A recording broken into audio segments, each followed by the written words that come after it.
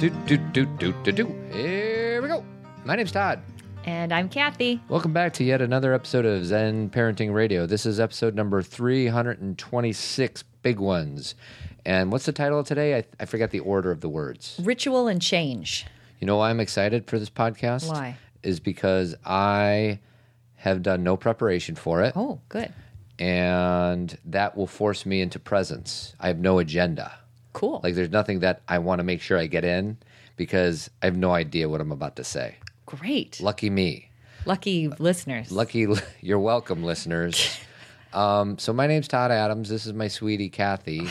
And this is podcast number 326. Who listens to Zen Parenting Radio? Do you want to know who? I'll tell you who. People who want to feel outstanding. Well, they feel outstanding, and they want to come back every Tuesday, sometimes Friday, to feel outstanding. Or Wednesday or Thursday. Yet again. Whenever they listen. Yeah, it's downloadable. It's on-demand radio. Sometimes when I talk to customers and they know what I do, like my side job, like, how's that internet thing you do? Like, they have no idea. How's that internet?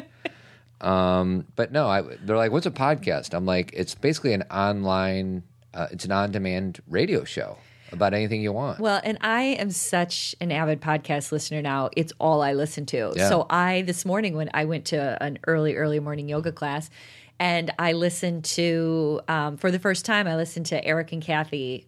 That's a Chicago thing for those of you who don't live here, but they have a show on 101.9.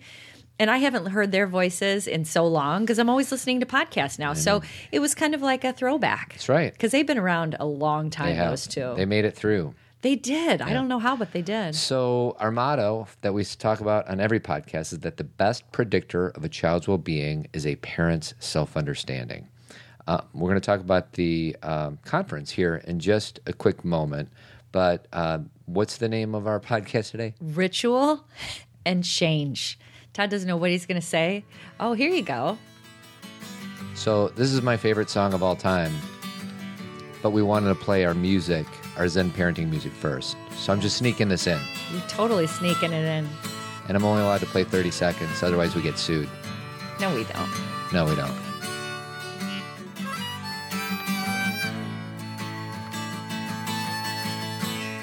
I don't feel the sun's coming out today. All right, that's enough. Thank you, Shannon. Appreciate it. Did you say who that was? That was Blind Melon. It's a song called Change, and I love it. And it's a sad song because Shannon didn't make it. No, he OD'd on heroin when he was 27, as it turns out. He wrote that song, and it's all about, you know. Well, it's funny because I remember watching a Behind the Music. Was that VH1? Yeah, it was a Behind the Music. And he's from Indiana, and he had written that song, and it was before he was even in the band. And he was playing it on his front porch, and his mom was in the kitchen or in the house. Just, he would always play. But when she heard him play that song, she was like, "Oh my God, my son is going to make it." Yeah. So well, and most people in our generation know that song because Blind Melon was like college for us. Yeah. And that's just a great song. It is. So I wish we could play the whole thing. So let's talk about the conference real quick. Okay, so everybody, last week we announced the conference. As you know, we did a whole podcast last week about the 3 people you need to know. And those 3 people, of course, are Rob Bell, Rosalind Wiseman, and Ali Smith from the Holistic Life Foundation. And in the next month or 2, you guys are going to know these people so well because they have so much great information to share. We're just thrilled to have them here in Chicago in person, but also to be able to utilize all of their experience, research, knowledge to make a great show. So if you are interested in coming to this conference, which I think you should be, it's February 24th and 25th here in Chicago, actually at the Westin in Lombard, but it's like 10 miles outside of the city. It's, for those of you who are flying in, it's not far from O'Hare or anything. Please go to our website, zenparentingradio.com, click on events. This is the time to get your ticket. Please don't wait because it is $50 less than it will be after September 30th. This is the early bird time. And if you are going to get tickets for 2 people, say a friend or your partner, you're going to save $150 by doing it now. The thing that I've heard from a few people, Todd, and this won't surprise you, is they've said, well, I got to see what's going on first, and then I'm going to decide if I can go. My advice is make this the thing that's going on. Yeah. Because eventually we have to decide what a weekend is going to be. And it's just curious to me sometimes how we say, I'm going to let everybody else fall into place and then I'll fall into place. Well, it's so funny because I was going to talk about this. So basically with the early bird, if it's just one person early bird, it's $250. And on one hand, that is a lot of money and we understand that. And of course. It's time away from your, your kids or whatever. But to your point, this is an activity of self-care, and I think as parents we don't do enough of that. So we are going to spend 2 days focusing on self-care with these amazing speakers that come in from all over the country, and I think it's something that I at least invite you to consider. And then the other thing is about the $250 is like, wow, that's a lot of money. But if you think about it, like we're going to have 1 million ideas that are generated as a result of going in that weekend. If you pull out 2 good ones to be a better parent for your kids, I think that's kind of worth it. Well, and Todd, of course, because he goes the brain part, like if you get 2 good ideas, and my thing is, why don't you come so you can feel good, really good, and feel optimistic and connect with people who are like you and have some time where you feel like, okay, I'm going to make it and the world is a good place and people are good. And because obviously it's about self-care, but it's your own self-awareness, but also empathy and connecting to other people and compassion. And it just feels good. That's why we do it. That's why we're doing Todd it. and I want to feel good too. And we know we have beliefs about the world that when you put something live together like this, they become realized. Where you're like, okay, good. This is exactly what we thought. So please make this the thing that you're doing if you want to be there, of course. And so again, February 24th, 25th, there are 2 other things that are going on that day. I'm doing a pre-conference workshop. It's called Self-Awareness and Feminine Power. It's going to be a really powerful couple of hours. I'm really excited about it. There is limited space, and the majority of people who have signed up so far have signed up for the pre-conference workshop. And I'm saying that to you now just because I'd like, if you want to do it, get in and do it. And that's $50 also, though. So it's an extra. It's a little add-on, if you will. And then there's also an opportunity to be a Zen friend, and Todd will explain what that is. So a Zen friend, I'm actually trying to pull it up because I want to announce who our Zen friends are so far, right? Oh, yeah, so this will is you explain true. what a Zen friend is? Okay, good. So Zen Friend is an option that Todd and I created this year for 2 reasons. Number one, because last year we had a lot of emails from people who wanted to attend the conference but couldn't afford it, which we totally understand. Now, we created some opportunities for them to come, and we definitely donated some tickets, gave some tickets away, and asked our sponsors to help us. But this year we wanted to make more of a defined scholarship program so other people could help people go. Let's all take care of each other, right? So Zen Friend is an opportunity to give a little extra, if you're going to the conference or not, to make sure that the people who want to be there can be there. It also is going to just go into the conference fund, so it will pay for scholarship, but also anything we need to make the conference great. Right. So basically, it just goes into the conference fund with the understanding that we're trying to get as many people there as we can. Right. So that's what being a Zen friend is, and there's been a number of people who have jumped on that too, right, Todd? Yes, you might know who they are. I'm having a hard time. Well, I'll tell you who the first person was. Craig Dooley. It was Craig Dooley. That's was. not who I was going to say, but you're right. He's one of our team members. Yeah. So just so you guys remember, it's Todd and I, and then our friend Craig Dooley, who is our first Zen friend, and Jessica Rapay from Synergy, and then my sister Christine. They're our team, and they're working hard with us. So why don't we do Zen friend next week? Because Next you're week. still looking. Yeah. If you become a Zen friend, the reason Todd was looking for the names is A, if you donate $100 or more, I actually found it. you get your name on the podcast, Yep. and you get your name in the program at the conference. Yep. So it's kind of like, how it's like being an individual sponsor in a way. Yeah. And so So Todd, it's go Craig ahead. Dooley, Carrie Whittier, and Jenny Zabrocki. Thank you, everybody. There you go. That's a little better than my week. That's right. My week clapping. Now, it's funny. Carrie, so they're all special for this reason. Craig was first, and he's our team member. Carrie was the first person to buy a ticket who was not our team member.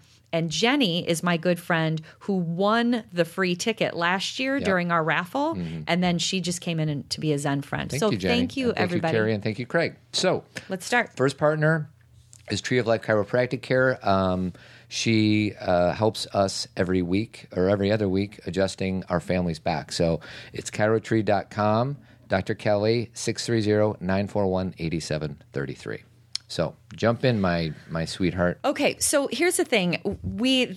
The reason that Todd and I decided to do this show is because I was listening. It just so happens I was listening to a Robcast. That's Rob Bell's podcast that I listen to every week.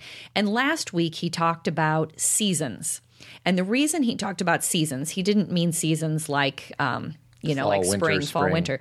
He meant seasons of life where things come and go, things change. And the reason he decided to focus on that is because his oldest son just was dropped off at college. So he has a son who's going to college now. He has a son in high school and then a daughter who's 7.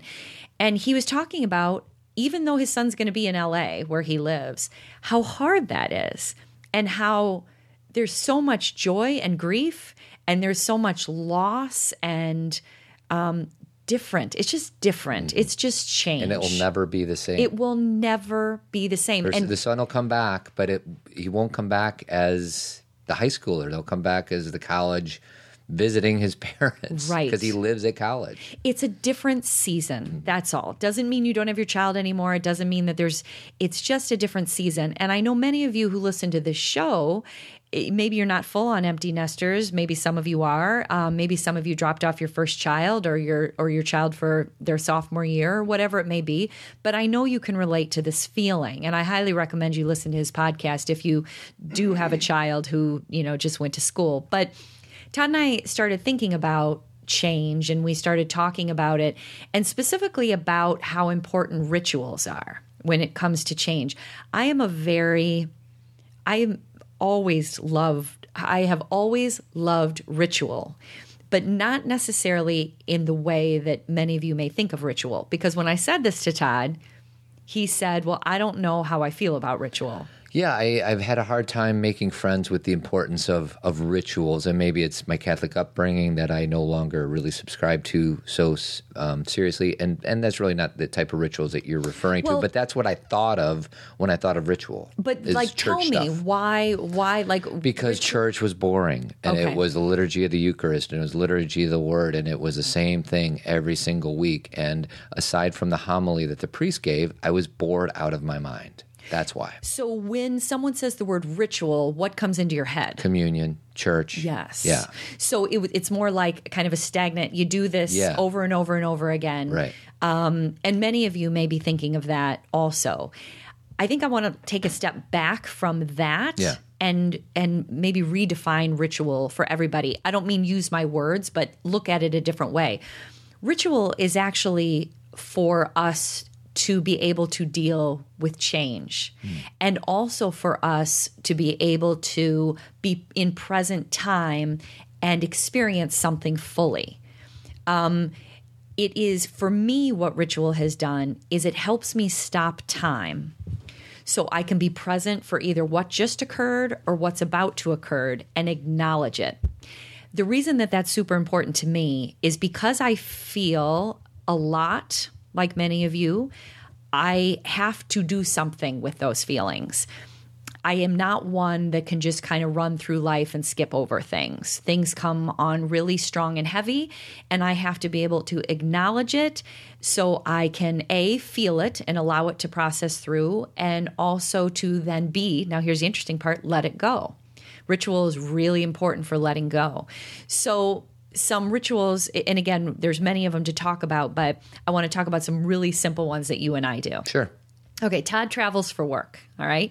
When he goes on, sometimes he just goes for 24 hours and it's just whatever. But sometimes he has to go away for like 3 or 4 days, which those of you who have traveling spouses, that can be difficult for the kids. And sometimes your spouses are gone longer. But regardless, 3 or 4 days is long for us. So one of our rituals is that before Todd goes, we all have dinner together. Mm-hmm. We sometimes take it up a notch and go out to dinner. Yeah. And you may say, well, that's just dinner together. That's not a ritual. It is a ritual because we are doing it because Todd is going away. And we want to acknowledge that it's happening so the girls know. And we also want to make sure Todd knows that we love him and that we'll miss him and that we're acknowledging the moment at hand. The opposite would be, if you didn't do that, would be we're going through our day autopilot. Todd wakes up in the morning, goes, everybody's like, there's like almost an inability to stay grounded. Yeah. Unless you acknowledge what's happening. Yeah.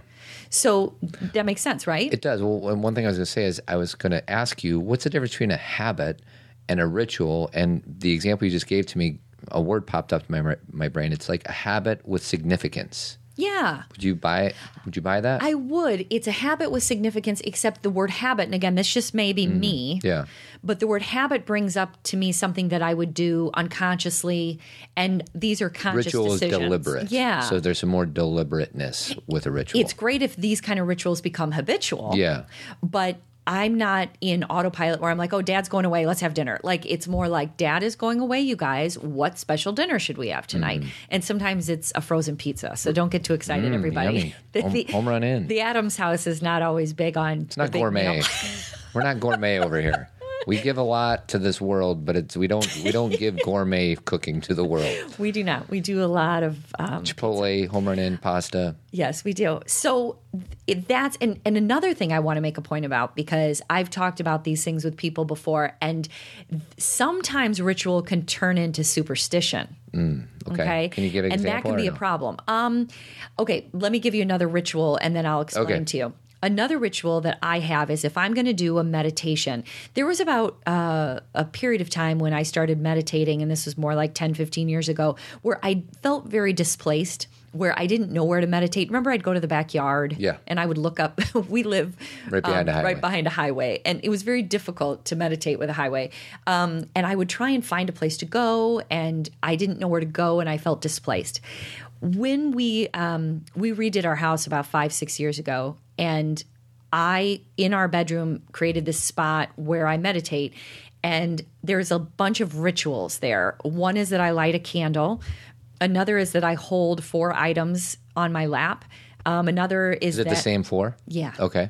Another is that I have pictures of me as a child that I look at. There's a bunch of them. I do these things because it helps me ground and helps me feel at home. It helps me feel like this is a place that I can relax. Whereas before I'd be kind of all over the place. Where can I sit? And I couldn't quite settle down enough. And this meditation area became my own. Now, that's important to me, but it's not a superstitious place. Meaning, say I sat down to meditate and I forgot to light the candle. That's okay. Right. Does that make sense? Yeah. Like, it's okay that I didn't light the candle. That doesn't mean the meditation didn't work or that it didn't take. Right. If I sit down and instead of 11 minutes, I sit for 9, that's okay. There are days I miss it altogether, and that's okay. Like, rituals don't have to be superstitions where we start to believe that if we don't do it, then things will go wrong. So I think what you're saying is you don't want to be so strict on yourself. If you decided that this is my ritual and then you end up not doing it a certain day, it's not a vehicle for guilt or shame or anything like that. It is a flexibility, fluid thing. They're there to serve you and help you, but they are not there to keep the bad things away. Right. Because that's what we start to do, is we start to make meditation the thing that keeps the bad things away. Meditation doesn't keep bad things away. Yeah. Meditation helps you handle what life brings. It doesn't control the outside world. It helps you help yourself. Mm-hmm. It helps you in your own mind deal with what's happening and hopefully have a more not optimistic, a better lens through which you see the world. Because a lot of times we think bad things are happening to us, but then when we look at it differently, we see it has nothing to do with us. Right. So exactly, to what you said and then what I added, that meditation doesn't make, and a lot of people, they have superstitions like that. Don't ball players have all sorts of them? Pitchers usually jump over the third base or the first base line when they come off the field. I mean, baseball is a very superstitious. Yeah. Probably the most superstitious professional sport that's out there. They got a bunch. And if the word, and I'm sure this is interchanged, but if they could call it a ritual instead, like, here's something I'm going to do to make myself feel ready for this game. Right. But if they make it a superstition, then if they miss a ball, they'll be like, oh, crap, I didn't jump over the third. And all of a sudden they think that's what caused it. Right. It's kind of like, we're a Chicago family. It's kind of like, and I know this happened in Boston too, but the whole thing with, isn't there a goat thing? Yeah, the curse of the goat. The curse of the goat. And, there's all these superstitions that we believe. Well, they build meaning around something that wasn't there when it originated. Correct. But we decide to put our own meanings on it, and sometimes positive meanings, and sometimes it's negative. And so then we feel like we're cursed. And again, this is just the way of human beings. I mean, this has been around since forever. It's not that I'm saying all superstitions are ridiculous, because we all have them. Can I give you one quick Cubs thing? Because you're talking about the curse of the goat. Please. And I don't remember the origination of the goat, but the Cubs have not won a World Series since, I think, 1908 or something like that, which is 107 years ago. And there's been expansion teams that have won multiple World Series just in the last 20 years. I mean, it's crazy how rare it is that they've won the World Series. And the one logical reason maybe is because for many years, all the other teams played at night. But the Cubs always had day games until 1988. Because they didn't have lights. So what happens when a ball player has a day game, what do at night? They go out. They go booze. Mm-hmm. Whereas if they're playing at night, they don't have the opportunity to. They got to go back to the hotel room and go to sleep. So anyways, that's one. Who was the player we always saw at Murphy's? Mark Grace. Yeah, Grace. He was always there. Smoking cigarettes, drinking beer. It was unbelievable. You'd be like, aren't you a ball player? Aren't you batting third tomorrow? It was crazy. But anyway, so yes, there are some more logical, or if you really break it down, and I'm sure the people who sports, baseball is a big part of your life, but people who do it as a profession have there's all sorts of reasons. Sure. But anyway, ritual, I think, can add to our life. Superstition can create anxiety. Yeah, or I really do believe it, because like you said, you use the word fluid. We have to be more fluid. So another ritual, this just happened while you were gone. Todd did his fantasy football draft yesterday. Yeah. How'd that go? Went okay. Actually, the website grades everybody's draft just through some... because our society loves to grade people? Yes. So they have algorithms that say whether or not you chose guys either too early or too late, and I got the second highest grade. Nice. But it also doesn't really mean anything. Did Brian get the first highest grade? Did he get the highest? I think he may have. Oh my gosh. Yeah. We were talking about how his team always wins, and it drives everybody crazy. I'd rather not talk about it, sweetie. I'm still recovering. I've literally been in this league 16 years, and I've not even gotten in the championship. You won an ugly trophy one year. That was a different league. Oh. So I'm the Chicago Cubs of this fantasy league that I'm in. You're 1907. I'm waiting. Todd's in two leagues, and one of his leagues, obviously, that's where you won the ugly trophy. And it wasn't ugly, sweetie. It was beautiful. No, and it sat on the top of our piano in our family room. Centerpiece. And centerpiece of this family. My girlfriends would come over and be like, "Do you really think that's okay?"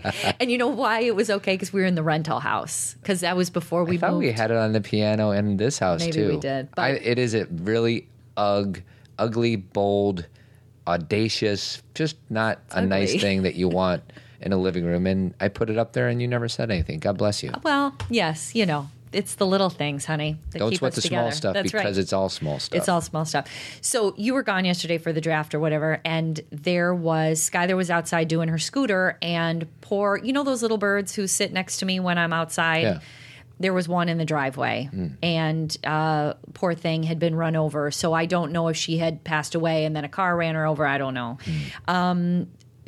So anyway, Skylar said, "Mom, you got to come out. There's a bird." Oh, I suck at that. I feel so heavy and bad when I see either a hurt or a dead bird. I know. Well, it had been dead for a little bit. Thank goodness. If it was hurt or if it still looked, but it had been run over. Yeah. So I don't need to get any more detail. I'm bad at it too. Yeah. I'm really bad at that. But first of all, you're not home. Yeah. Second of all, Mom, deal with it, and Skylar's like, what? So I went and got a shovel and a stick, and I said, well, we should probably bury this bird, correct? And she's like, yes. And I said, where do you think? And she's like, with Greeley, because we have a rabbit that passed away a few years ago, and he has a little area in our backyard. So we went back where Greeley's statue is, and we dug a hole, and we put that bird in there, and she put dandelions all over it. That's a ritual. Mm-hmm. And it's part of the reason that we have funerals and that we have wakes. For some of us, I know that it's probably gotten to a point where, do we have to go through all these motions? And some people who are much older, who have been around forever, I don't want that when I pass away. Yeah. I want something different. I get it. But the original point of it is we need to acknowledge this life. And we need to take the time to stop and feel this. And even though maybe a lot of funerals and wakes don't end up succeeding in that way. Maybe they do. I hope they do for most of us. They do for me. That's the point. And even with a little bird, it's important to acknowledge that life. And I think that that's what builds empathy and connection, and that this bird's life had meaning. That bird had a mama who was very excited to have that bird, and that bird may have helped someone or fed them, and we acknowledge her or him. So that's a ritual. Well, and I would say like that's, getting back to funerals, it's a vehicle of healing. Yep. Right? Yep. So if we never did that, and, a lot of people call them celebrations, which is kind of, I just don't like that word. Like I would love to tell stories. Like, I don't know, I've been to a lot, mostly Catholic weddings, and they're just so stiff and formal, and I'm just not a formal person. And when I think of ritual, I think of formality. I know. And that's what we're shifting today, is they don't have to be formal. Right. And like my mom's funeral services a few years ago, she didn't want a casket. So thank goodness, because I don't understand caskets, specifically open caskets. And I know that that's a lot of people feel very strongly that that's part of it. I was going to say, you do understand it. It's just, I don't not agree in with your, or you don't need it. I don't because need you're it. not like upset with people who do it. It's just not for you. Right. Okay. Right. So anyways, we had this like really great service for my mom, Yeah, it was and we lovely. just told stories, and it was just so great. So anyways, I think rituals don't necessarily have to be formal, because there's some people that are out there that love formality. Sure. But this is not my thing. Well, and it all goes back to childhood again, because I know people who grew up with Catholicism, and they may still go to church or they may not, but there was something about the ritual that made them feel very comforted. Praying the rosary, Exactly. And so they grew up where you found it boring and formal. They found it Brought them peace. consistent and peaceful. Yeah. And so they love that incense smell, and they love to hear, the Hail Marys. Yeah. And it brings them peace. And so it's not about one ritual's bad and one's good. Right. So what we're trying to do in this podcast, obviously I'm putting on my judgmental hat a little bit here today. We're not here to convince anybody which ones to do, other than the fact that rituals can play an important part of your family experience. And again, we were calling this podcast Rituals and Change. Change can be difficult, obviously, many different kinds of change, and we can lessen the difficulty through ritual. Yeah. I think if we can give ritual a new definition, so we kind of all understand that it's bigger than maybe what we thought it was, and recognize that it's there to help us. Well, and what I was going to say is, a lot of the times, who knows where we were going to end up going on this podcast, and I did not plan to tell this story, but I think one of the other parts about ritual that bugs me is it needs to be authentic and honest. And 15 years ago, we were sitting across the table from my dad, and my dad was telling a story about how he remarried my mom, and it's at the pinnacle of when they were fighting the most. And you said, well, why did you get remarried to her when you were fighting the most? And what was his response? Or would you like me to share it? You go ahead. He said, I think we did it out of spite. Yeah. And, he explained and said, I did it to see if she'd really do it. Yeah. He was testing her. So it's just like, that's funny. Like, that's not a ritual that serves me, because I remember going to it. It just felt weird, because I knew they were fighting. I knew that this did not mean what they were hoping it meant, and I didn't connect with it. Right. And you knew it as a kid. Of course I did. Even before we asked him that, when we were sitting at the table, you had told me that story where you were so confused sitting there at your parents' second wedding. Completely confused. Because you're like, they fight all the time. Why are they getting remarried? And maybe it was like a last-ditch effort. I don't know. I would have preferred just going to dinner and them not fighting. That would have been better. Right. Than being in the church, and anyways. Well, and this is where I don't even want to focus so much on religion here, but this can happen with families around ritual, where rituals become more important than the family and the connection. Right. Like, let's not make it a religious thing, and let's just talk about like rituals at a wedding, not just about what the church is doing, but you have to do this, or you have to seat the guests this way, or, you have to, there's so many things that different generations believe are super important, when really they're just rituals. Yeah. And we're the ones who put the importance on it because we think it should be a certain way. So other people think sometimes it has its own story where you really have to break it down and be like, now, why do you think this is important? Hey. Oh my God. Yes. I'm sorry. No. Oh my gosh. Hi, Shane. Come say hi. Hello, everybody. Sit down, Waldo. So this is your first time on Zen. Put your headphones on. Excited. My sister-in-law Shane just came downstairs and scared. Did I us swear? to I death. don't even know if I swore or not. You might have. Oh, You sorry. may have to We bleep can it out. edit that. No, we're just going with it. We're talking about rituals. You just missed the story about your parents. We were just talking about how your dad said that when he and your mom got remarried, he did it out of spite. Do you have any recollection of mom and dad getting remarried at Queen of All Saints? No. Yes, they did it at the altar, and we were all you. That was Here, talk into there. What do you call that? That's like a renewal or something. Oh, I don't know what the difference was, but I do remember that. It didn't seem authentic.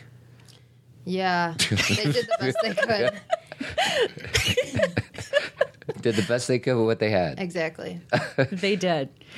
So I want to. This is good, Shane, that you're here because I'm going to talk about something else that you were involved in. So we were talking about different rituals, and we were talking about like basic, things like funerals and weddings.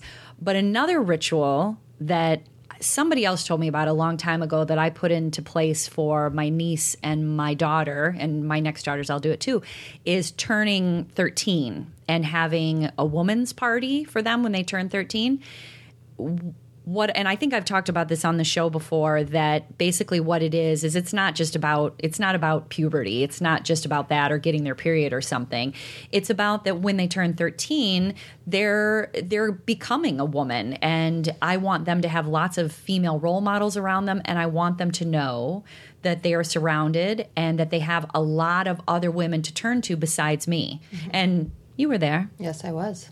It was beautiful. And you were there for Maddie's, too. You were there for my nieces. Mm-hmm. I was. I think that it's so important for them to have a whole circle of people.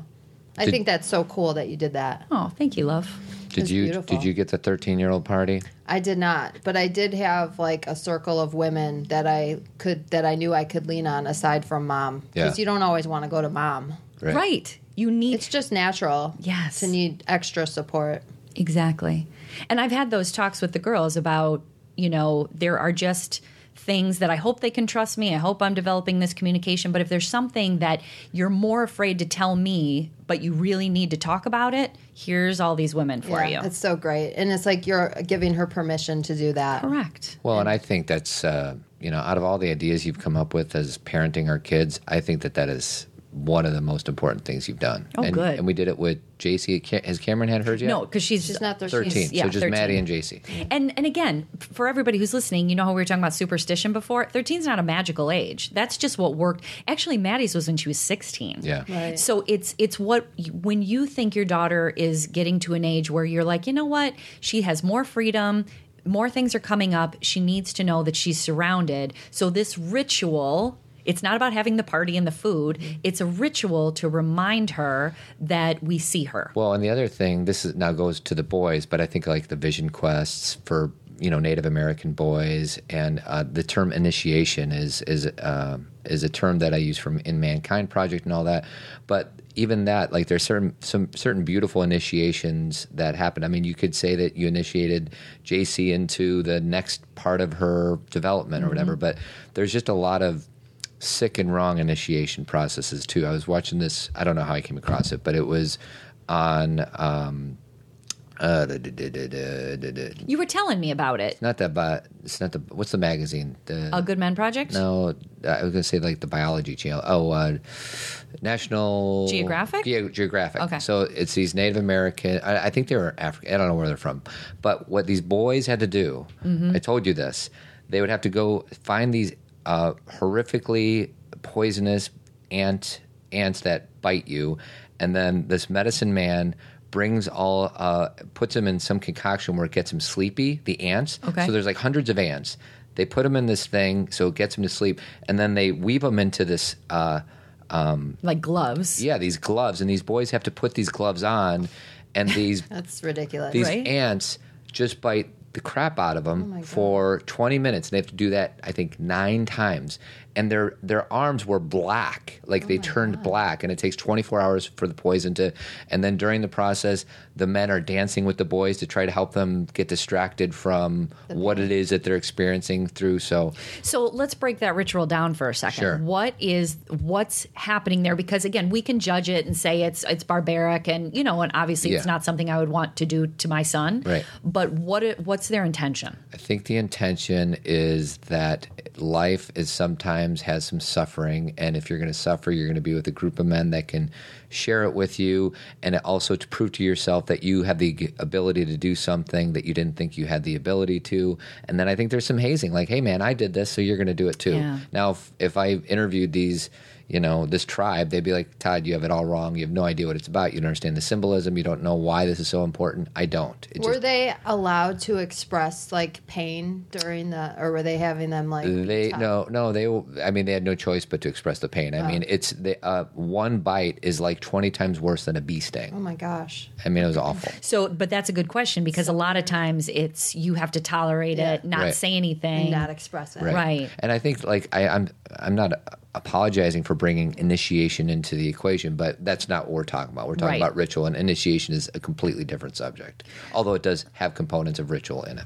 So I want to talk about, because there's so many, and I want to make sure we get through a bunch of different rituals so everybody can see this in their own lives. Okay, a really basic ritual is, we were talking about the Robcast with change of seasons, changing your closet over. Like, do you do that? Yeah. Do you change your closet? It's so overwhelming, but I have to.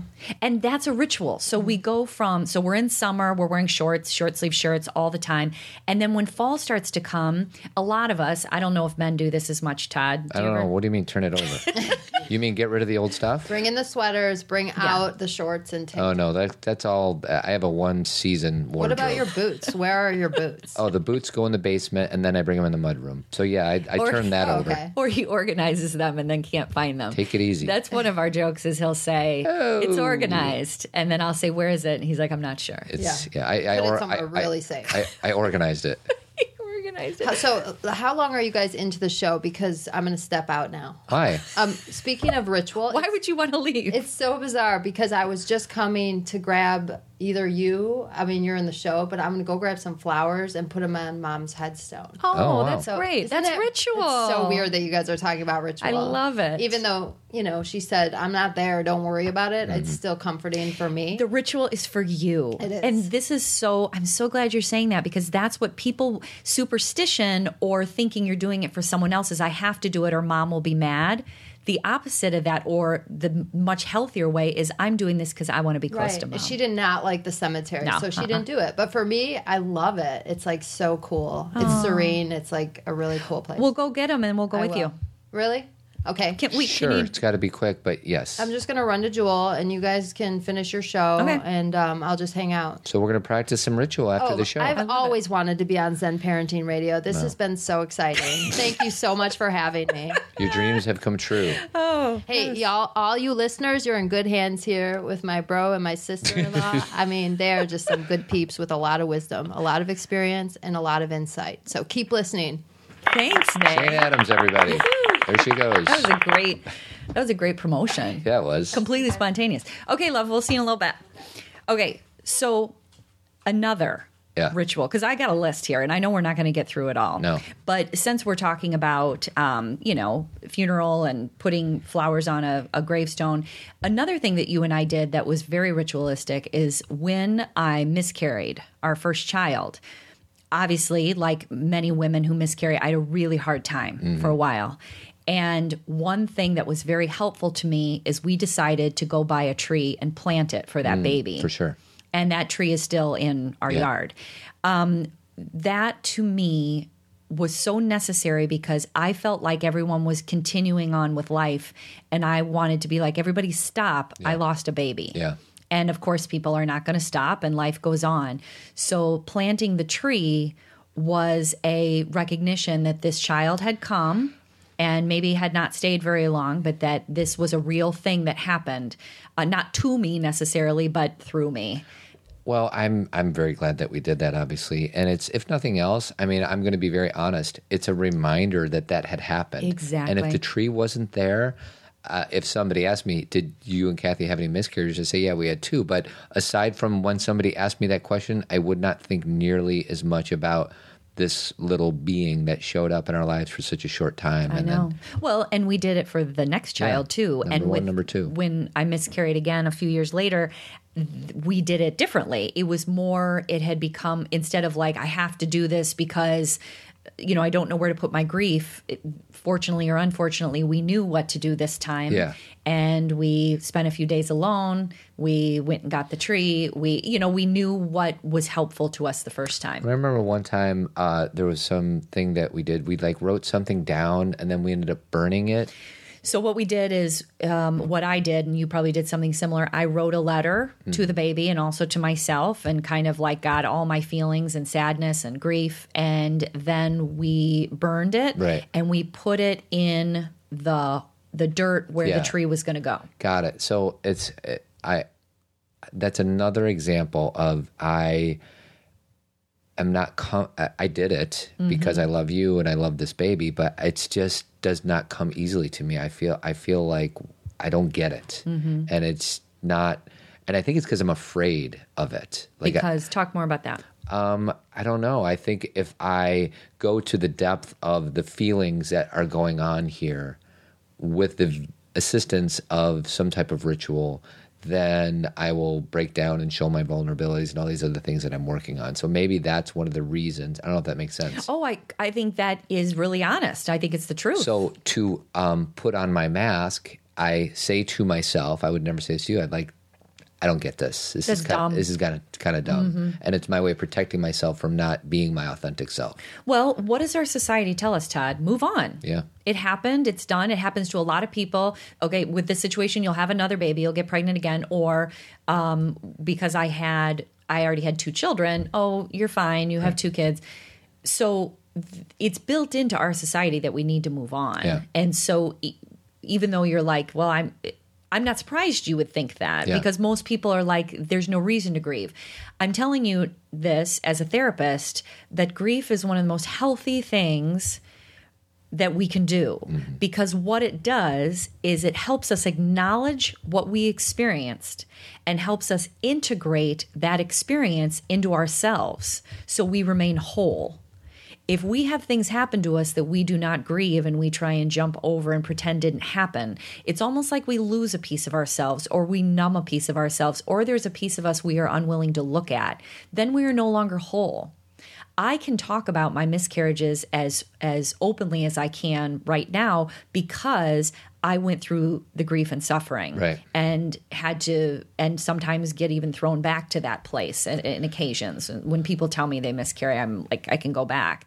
But I can talk about it because I've integrated it. Well, what I was going to say is a lot of it is proximity. And what I mean by that is it needs to happen more than once a year. And I'll give you an example.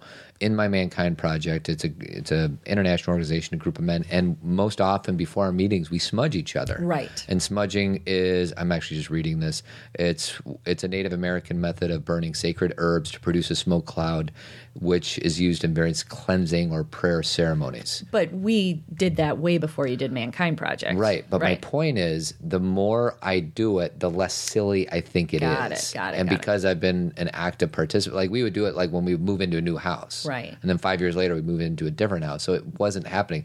So now because I do it more often, it seems more normal. Got it. Okay, that makes sense. So it's become, the ritual has become more acceptable and you understand why it's being done. Right. And exactly. And I think that that's what ends up happening to us with rituals is there's like almost this continuum where we're doing it and at first it's uncomfortable and then it gets into this really comfortable place where something like smudging becomes our norm. Like, just like you said, if whenever we have a new room or if we're doing, we move into a new house or if we feel we've been in a place that's really, if I feel in any way that there's an energy around that I don't like, smudging is always an option. Yeah. We have sage. Do you know I have it in our bathroom under? Do you use it?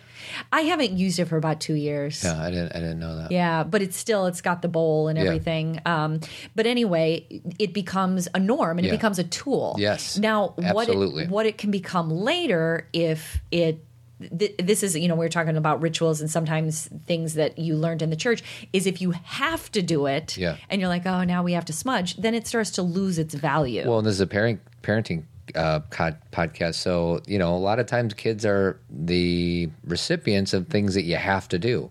This, you know what I mean? Give me an example. Well, you go to church. This is a ritual. You go to church. They experience They have to do it. So it's less meaningful for the kids because they're not choosing to do it. Right. And they don't understand the complexities of why these rituals were put in place. We're asking kids to honor something that they don't have the life experience to honor. Now when I do, and we haven't been to a wedding in ages, but majority of your friends' weddings were Catholic weddings, so I went to them over and over again, and I started to understand the ritual. You start to, looking at it through an adult's eyes, there's so much beauty in it. Right. But as a kid, you're like, okay, all I know is I just have to sit here a really long time. Do we want to play this part of the Robcast or no? So before you play it, I want to say why you're playing it. I think one of the most important things about change, and this also has to do with ritual, but there's this. Sometimes when we have a big change, if it be we are going through, our child is leaving, or we lost a job, or maybe a divorce, or maybe a death.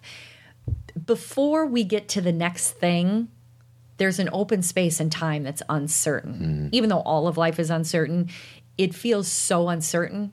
And I like the way Rob talks about it. So again, this is the Robcast, him talking about change. Pain and loss and suffering. Sometimes, and this may be you, one season is ending or it's ended, but it doesn't feel like the next one has started. Sometimes you have this sense like, that relationship, business, job, season, marriage ended, but I don't feel like I know what the next thing is. And so you are in between. They call this liminal space. Liminal space is when you aren't in that and you aren't yet in the next thing and you're floating somewhere in between. And here's the thing, if you go through the wisdom tradition, if you read the mystics, if you read all the sages and the wise ones that have come before us, they always talk about all of the interesting things that happen in the liminal space. Because liminal space, oftentimes your reference points are gone. Because in the old season, you knew how it worked. You knew what the roles were. You knew who got paid when. This is how things function. And then when a season ends, you're sort of in between. Liminal space. People are running for their lives from liminal space. Yeah, they don't want to feel. They don't want to be there. And liminal space, and this is what Rob gets to, he started up, but it takes another minute, this is where the magic happens. Liminal space is where we figure out how to look at things differently. It's where we realize our strength. Like Todd and I are rewatching Lost with the girls. For those of you who are ABC Lost fans, then if you are, then you're part of our tribe because we love Lost. And it's so fun to watch it again with our two olders. Our younger's not interested, obviously. She's You bailed last night. That's because that's an episode I don't need to see again. That's where Saeed tortures Sawyer, and I'm not interested. I saw it once. I don't need to see it again. And I could, you know what I did? I went upstairs and I read the synopsis to make sure I remembered what he did because he actually did a good thing at the end for that little boy. Yeah. Yeah. So anyway, sorry. Getting on a Lost tangent. One of the episodes we watched last night was it's called The Moth, and it's with Charlie when he's getting over drugs. And John Locke is helping him, of course, because John Locke rules the earth. Take it easy. I love John Locke. He's no Jack. But he's still John Locke. And he is helping Charlie. And, of course, he gives the metaphor that we've heard a million times, but it was really meaningful in this situation because Charlie keeps asking John for the drugs, and John said, if you ask me again, I am going to give them to you. But listen, you're like the moth in this cocoon, and I could help the moth by breaking open that cocoon a little bit and allowing him to fly out, but he wouldn't make it. Yeah, the struggle. He needs the struggle. He needs the struggle to gain the strength to be able to fly. And the struggle is that liminal space. Liminal space. And which is an uncomfortable place for us all to be, and we all have it. And what we need to do is shift our perspective on this discomfort because it's human nature to run away from discomfort. That's right. And I think what we're saying is you need to embrace the discomfort because that's how your strength builds up. Embrace it and normalize it. When you have lost a job, there is a period of time where you're stunned and you don't know what to do next. And you may go home to a partner who says, what are we going to do? What are we going to do? And there is a respect in saying, I don't know. Mm-hmm. And to sit in that, not sit in that for the next 2 months, but give yourself a little space to be in liminal space and say, you know, like after a death, when someone dies and you don't even know which way is left or right anymore, instead of saying, I'm crazy, I should get over this, I should be back to where I was. No, you shouldn't. Mm-hmm. This is liminal space. This is, I don't know who to be now. Right. And I have been, as you all have, this isn't a Cathy thing, but mine, the liminal spaces that I've been in have been the transformative moments of my life. They're the ones. Did you know that when you were in them? Not the first couple at all. I mean, of course not. You're just, it sucks. Yeah. You know, especially high school or what about a breakup. What if the next liminal space, whether it's tomorrow or in a year from now, do you think you'll be able to, with the wisdom that you carry right now, do you think you'll be like, I know this sucks right now, but in the end, I will be stronger for it. Yes. And that doesn't mean that I will handle it with grace and won't cry and break down and try and be like Charlie and ask for my drugs. That's part of the discomfort. That's part of the discomfort is we want to say, part of the discomfort is being unsure that we can tolerate it. But what I know is what I've learned from all of my work as a therapist and going through therapy and going through my own transformations, you know, of life, like having my own deaths and, you know, little deaths in my life, is that in that spot, I know it's going to be okay eventually, but I just have to sit in it.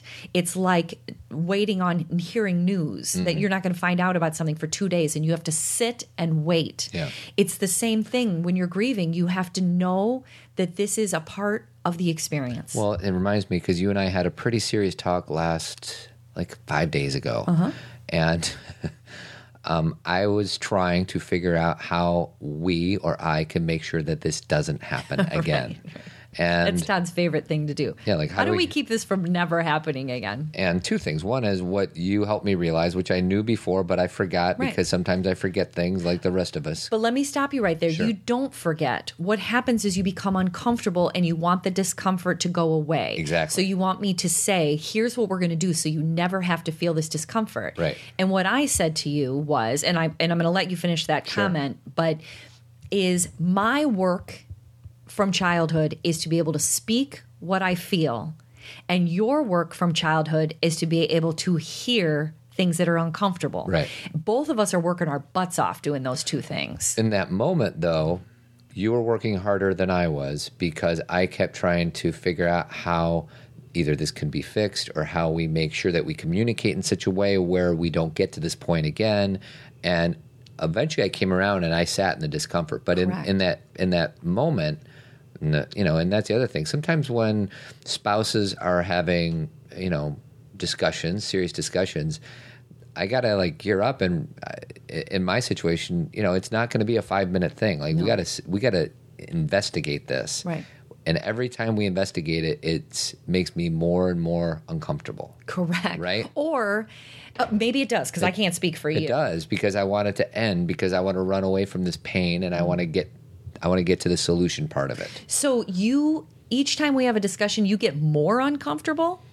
When we have a discussion, my initial inclination is, how do I fix this so we don't have to deal with it? But do you really feel that for the amount of talks we've had over our marriage that you are now continually getting more uncomfortable every time we talk? No. Okay, but that's what you said. It's a repeat of a pattern. Correct. My pattern is I get uncomfortable and I try to fix it so we don't have to be uncomfortable again. So it's not like it gets worse and worse every time. Got it. So I misspoke if that's what you heard. You said you get more and more uncomfortable each time. No. What you're saying is it's the same feeling. Right. And that's the thing I think we need to understand is that feeling may never go away, Todd. No, I know. And I got to be okay with that. And that in itself is dealing with change. Right. Is there's part of you that the cellular memory of when I start to share feelings with you is, oh my God, run away. Yeah.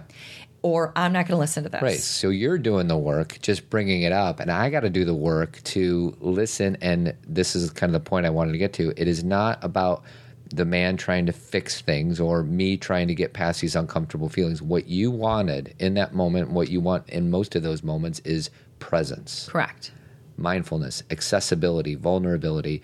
And I was too busy trying to figure out, okay, how can I stop this happening again in the future when I wasn't even present in this existing conversation? Or to defend your position, Right. instead of recognize I'm not attacking you. Right. What I'm telling you is how I feel. Right. So you can have I don't want you to change anything. And that's the thing that you think is so confusing all the time. You're like, why are you telling me this if you don't want something to change? Well, you didn't do it last time, but you have said to me, there was, and I think I've shared this on the show, but there's been conversations where I'm traveling too much, or I had been spending quite a bit of time with my buddies, or just there were some things that I wasn't meeting the needs of the family. And the very first thing that you said to me before we got into this conversation was, listen, I don't want you to change a thing. I want you to just listen. And even though you say that to me with your words and it goes into my ears, even when you say that, I'm like, how do I change this? Correct. You're like giving me every opportunity to realize this is not about me modifying my behavior. It's about you releasing what it is that you want to release and me listening. Right. And then whatever happens after that is what happens. Right. Exactly. And liminal space is, in this situation, is the discussion. Yes. This is uncertain. Yes. And when you say I'm working harder, I want you to understand that before I bring it up to you is when I do my work. Yeah. So you are in get that your present work done beforehand, and you propel me into that invitation. Right. Where I didn't, So you're not working hard, or I'm not working harder than you. You already did your work. I just did my work, so it's already coming out. Right. Whereas before I did my work, the comments in my head are, you don't need to say this. You have an ego issue. You think you're right. Todd's doing his best. Blah, blah, blah, blah, blah. But the voice underneath says, this has nothing to do with Todd. Mm-hmm. You feel this way. And if you say this out loud, you will be free. Yeah. And because you love me, Yeah. you'll hear it and know it's not who I am. Right. It's just a piece of something that's real. And now that it's been said, it's gone. It's poof. Yeah. That's the other thing that discussions or a ritual can do. And discussion and ritual are two different things, but a ritual can allow us to let go. Well, it's a ritual for you. For many meltdowns are a ritual for us. Yeah. And for those of you who have not heard us use that term before, I think a lot of marriages become unhealthy because they do not express their feelings when things bother them. And one thing that Cathy and I are pretty good at, Cathy specifically, is that when there's a disturbance in the force, you bring it up and you don't let it build up. And that's one of the reasons why I think we are as strong as we are as a couple. It's why we're good friends. Yeah. Because I don't have a whole story in my head about Todd doesn't do this, Todd doesn't do this, and then I have one glass of wine and I freak out on you. Right. There's nothing underneath. Yeah. That's why I always say to Todd whenever he is uncomfortable is I'm like, aren't you glad I bring this up now? Because you know when I'm in a good mood and okay that I really am okay. Yeah. Like I'm not being fake. Yeah. Like if I'm in a good mood, it's true. Yeah. And so at least you can trust who I am. Right. And that's what I love now from friends. That's something that I honor Right. is when I'm with somebody, and if they're with me, I know they want to be there. So anyway, but can I bring up our second partner Sure. since we're 57 minutes into the show? Oh gosh, we got to wind down. We could make it a two-parter or something like that. I don't know. So John J. Kelly, he's our dentist, comprehensive dentistry. He helps our children develop proper pathways and through their breathing and everything else. And he's an expert in the Chicagoland area. So if you are in the Chicagoland area, give him a shot. The website is chicagodentists.online.com. John Kelly. Thank you, John. So I can kind of wrap this up with a few things. Okay. I also want to say that no ritual is too small. This is a longer story, but I'm going to make it really short. One of the stories that Rob tells on the podcast is a man that he knows whose work is to go in and help businesses. And one of the things that he had to do was go in and support a business who was losing their logo, and they were going to get a new logo. Now you think, why do they need support? The people who worked there were grieving that this logo was going away. Right. And his job was to go in and help them release all the feelings they had about this logo, what this logo reminded them of, how this logo made them feel, and then help them accept the new one. Right. And he didn't really even need to help them accept the new one, because once they let go of the old one, Then they were will. ready for Right. the new one. They had space for it. Now, many of us will say, oh, what wimps, or gosh, get over it, or big deal. People, listen, I get frustrated. Change is loss. And we have to at least acknowledge that and not pretend that we need to be so tough that we don't experience some, as Todd said, disturbance of the force. We can acknowledge it. Not acknowledging it is weakness. Acknowledging it is strength and honesty. It is difficult for a child to get a new teacher when they go into school. It is difficult for a child to move and start in a new community. It is difficult to lose your job and get another job and start that first day. It is difficult to, have a child who goes from middle school to high school. These are changes. And whenever there's a change, there is a loss. That's the definition of change. Yep. So I wanted to say there's just nothing too small. And really that a ritual is acknowledging that something is meaningful. And because I believe that life is about meaning and finding meaning, what's better than a ritual? Mm-hmm. Acknowledging what's meaningful. And it's recognizing time so we can focus on meaning, because so many of us are on autopilot that we don't know if it's Monday or Thursday or Sunday. And if we're having rituals and if we're recognizing time, then we can feel meaning. Then we can actually say, I remember being 42. I remember being 37. And Todd will acknowledge that something I say to the girls all the time is whenever I hear a song, I can tell them what year that song was popular. Music is ritualistic to me because it helps me with time. And I'll say, girls, I loved that song when I was a junior in college. They don't care. They don't even listen to me. I'm saying it for me. Mm-hmm. It's me acknowledging time. And also the ritual allows you to move through the feeling, feel it, take it in, and then let it go. It allows you to be free. You feel full by the experience, but not weighted down by the experience. And there was one quote, there was a few, but this one I liked. It's by an author, Alexander McCall Smith. He said, ritual is a terribly important binding cement in a society. If we abandon formality and rituals, we're actually weakening the relationships that exist between people that bind. So these are things that we do for ourselves, but we also do them because they connect us to others. And it helps others learn from us. It helps us pass on rituals from family or from our culture. These are important because it reminds us who we are. So that's it, Toddy. Well done, sweetie. Thanks. We do have an iTunes review. Oh, nice.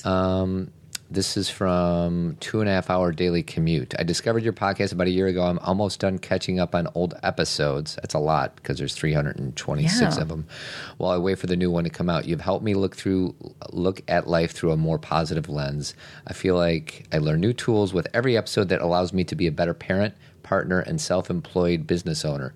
Because of the great people you mentioned in your podcast, I've learned about Wayne Dyer, Tara Moore, Tony Robbins, who I've also subscribed to. I have a more peaceful daily commute because of you guys. Thanks for all you do for humanity. Oh, that's kind. Thank you so much. Thank you for that iTunes review. It was really special. And the fact that we only got one allowed me to read the whole thing. Nice. Our third partner is Jeremy Kraft, painting and remodeling throughout the Chicagoland area. Avidco.net, 630-956-1800. Great. Jeremy Kraft. He's a bald-headed beauty. He sure is. A quick plug for my Coaching for Guys business. Learn more information at toddadamscoaching.com, and all the information's up there. You can book an appointment either in person or virtually on Skype or just on the phone. So wonderful. Anything else before I close the show? I'll just say that, actually, I'll just read this last quote and then say this. John Irving, who everyone probably loves, wonderful author. Rituals are comforting. Rituals combat loneliness. It's just another way to connect us to humanity. Todd used the word humanity from that iTunes review. I also want to remind you on another note, we're having a Screenagers screening here in Elmhurst at York Theater. It is September 26th, a Monday at 7 p.m. Get your tickets at zenparentingradio.com. And don't forget to get your tickets for the conference. Again, zenparentingradio.com. Click events or zengetsreal.com. A special thanks to our guest. Yeah, Shane Adams. She's not here anymore. She went to get the flowers, but she surprised us. Scared me. So I'm going to close the show with a song by the name of Cairo Walls. And my new friend, Rich, who's a listener, we've been emailing back and forth, This is it's written by this guy named Joe Purdy. Never heard of him, but he's kind of like a Bob Dylan folk singer dude. And I'm just going to play 30 seconds of it. And it's about the country and change. So it kind of fits into a little bit of a history lesson and how we need to do different things in this country to make it work. So wonderful. Thanks, Rich, and thanks to Joe Purdy for writing such an incredible song called Cairo Walls. We'll talk to you all next Tuesday. Have a great Don't week. point your guns at me, I am a friend. My blood runs the same as you. Well, I love my country, but my country is sinned, and changes are overdue. So don't turn your back on a million people just trying to tell you what's wrong. This land is your land, this land is my land, this land has been bleeding too long. Hi, everyone. Thanks for listening. We appreciate it, and we hope you'll join us next time. If you're a fan of Zen Parenting Radio, consider leaving us a review on iTunes. This helps people find us. You can also just tell a friend about our show. That's our favorite kind of marketing. Todd and I do speaking engagements about Zen parenting and self-awareness, so if you have an interested group or organization, contact us at comments@zenparentingradio.com. And get your early bird tickets for our big Let's Get Real Zen Parenting Conference February 24th and 25th at the Westin in Lombard. Todd and I will be speaking Friday night, and we have Rob Bell, Rosalind Wiseman, and Ali Smith as our keynotes on Saturday. If you want to know more about self-awareness or conscious parenting, pick up one of Cathy's award-winning books at zenparentingradio.com or Amazon. If you're a guy, I have 2 resources for you. I coach guys. It's called Coaching for Guys. On the phone, Skype, or in person, we set goals together and come up with a plan to meet those goals. The website is toddadamscoaching.com. And we also have a monthly men's group. So if you're looking for a group of men to have authentic conversations with, check out thetribemensgroup.com. If you ever shop on Amazon, you can help us out by first going through the Amazon link on our homepage. It doesn't cost anything to you, but we get a small commission from Amazon. If you want an amazing vehicle to teach your kids about money management, go to the lower right-hand side of our homepage and click on the FamZoo logo and enter Zen Finance as a promo code. I want to give a special thanks to our 3 partners, Tree of Life Chiropractic Care, John J. Kelly Dentistry, and Avid Painting and Remodeling. Thanks for your love and support. Keep on trucking.